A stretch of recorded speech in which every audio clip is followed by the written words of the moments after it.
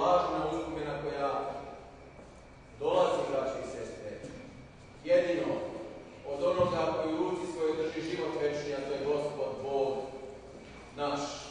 Svaka uspomena koja je ograničena samo na ovu zemlju, na ovo zemaljsko, okonča se pre ili kasnije, ali je kada se ime jedno zapiše u knjizi večno živeći, oni koji ovdje već žive prelaze, dakle, iz smrti u život, kao što nas Evanđelje danas uči, paradoksalno, paralogično, poručuje nam Evanđelje kroz usta Gospod, sveti prorok, evanđelist Jovan, kroz usta samoga Krista, dakle, poručuje jedan paradoks koji dolazi sa onima ili kod onih koji ostvaruje se, koji su već ovdje u ovom životu se sjedinili sa izvorom života, a to znači sa Gospodom Bogom našim. Eto zašto i Matija već koji govori: umirati mogu samo živi, a živjeti mogu samo mrtvi.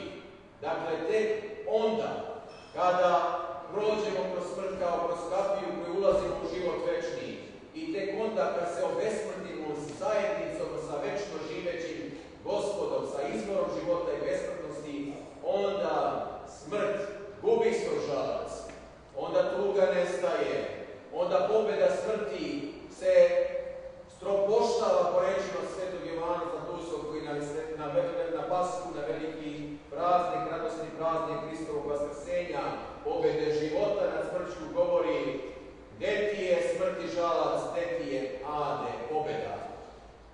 Da je ovo zaista ovako,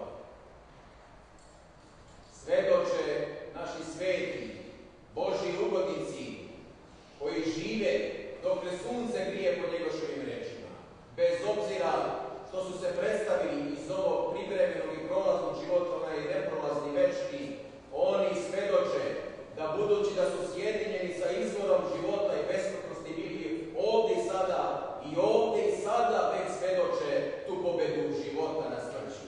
Ima li bolje garancije i potvrde ovih reči da se prelazi iz smrti u života, ne onako što mi mislimo iz života u smrt, već iz smrti u život od onoga što doživljavamo sada blagoslovom Božijim, da smo posvećeni i utvrđeni da gledamo kako i naš mitropolit Amfilohije upravo svedoči tu pobedu života nad smrti, budući da se sjedinio sa jedinim besmrtnim, onim koji u ruci svojoj drži celu vaseljenu i život i smrt i večnost, on stojeći iznad nje, on stvoritelj života i sveta.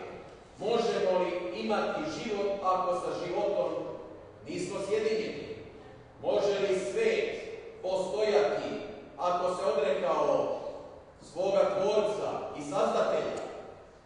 Zato ljudi, odričući se od Tvorca i Sazdatelja, od života, od istinskog izvora života, traže surogate u drugim stvarima, pa pokušavaju da nađu izvor života, pokušavaju da se ne susretnu sa smrću, pokušavaju da prenebregnu tu istinu da nam je smrt posljednji, najveći neprijatelj i jedina izvesnost u ovom svijetu i životu.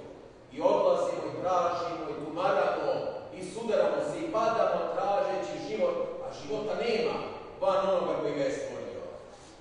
I o tome svedoči celokupna ljudska istorija. Krenite kroz Los Angeles, idite po mestima gdje se sabiraju ljudi, tražeći zadovoljenje one istinske, suštinske potrebe čovjekove, a to je potreba za sjedinjenjem sa Bogom večno živim, sa našim Tvorcem i Sazdateljem. Po kafanama, po restoranima, plažama, koje kakvim mestima gdje ljudi odlaze, ne bi li se napojili, ali se truju, jer prolaze pored izvora žive vode, pored ovog nepresušnog životodavnog izvora, to je sveta liturgija koja nam daje, braćo i sestre, da već sada i ovdje predokusimo taj život koji dolazi u punoći.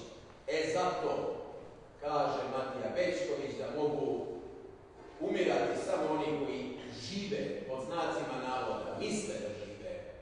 Misliš da si živa, mrtav si, kaže taj evanđelist Jovan u svom otkrovenju. Dakle, a živjeti mogu samo oni koji su se, dakle, već ovdje i sada sjedinili sa izborom života. Zato i grijeh ne treba posmatrati kao samo prekršaj nekih zapovesti, nekih statuta, postulata naše vere, dakle, etički, moralno posmatrati grijeh. Već grijeh trebamo posmatrati ontološki, budući da se grijehom prekida veza sa izvorom života.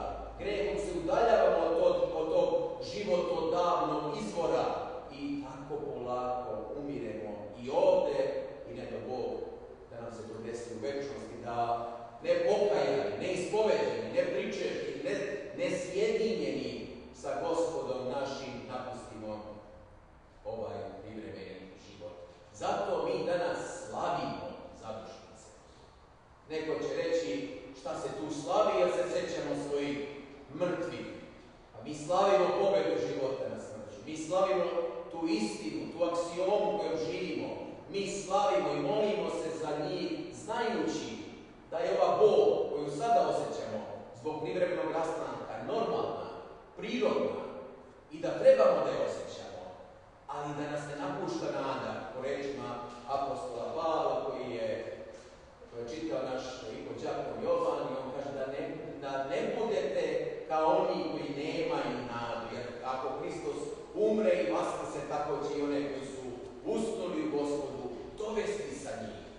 Dakle, mi hrišćani tugujemo, mi smo žiznje radosna bića, mi tugo smišljavamo Hristovim vaskrsenjem i tako se pripremamo za susret sa našim milim i dragim i za večno bitovanje i za istinsko življenje u carstvu Otca, Sina i Svetoga Duha, kome neka je slava kroz sve vekove i kroz svu večnost. Amin.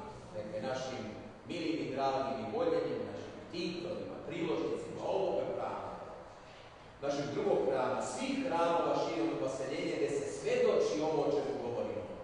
Neka im je večni blažen spomen, neka je večni blažen spomen onima koji počivaju u nadi na vaskrsenje, život večni u kraju ovoga hrama, u nadi na vaskrsenje, život večni. Evo je ovdje freska vaskrsenja Hrista kako praoca Adama i majku našu Evu izvodi iz preispodnjeg ada, nudeći upravo taj život u punoći.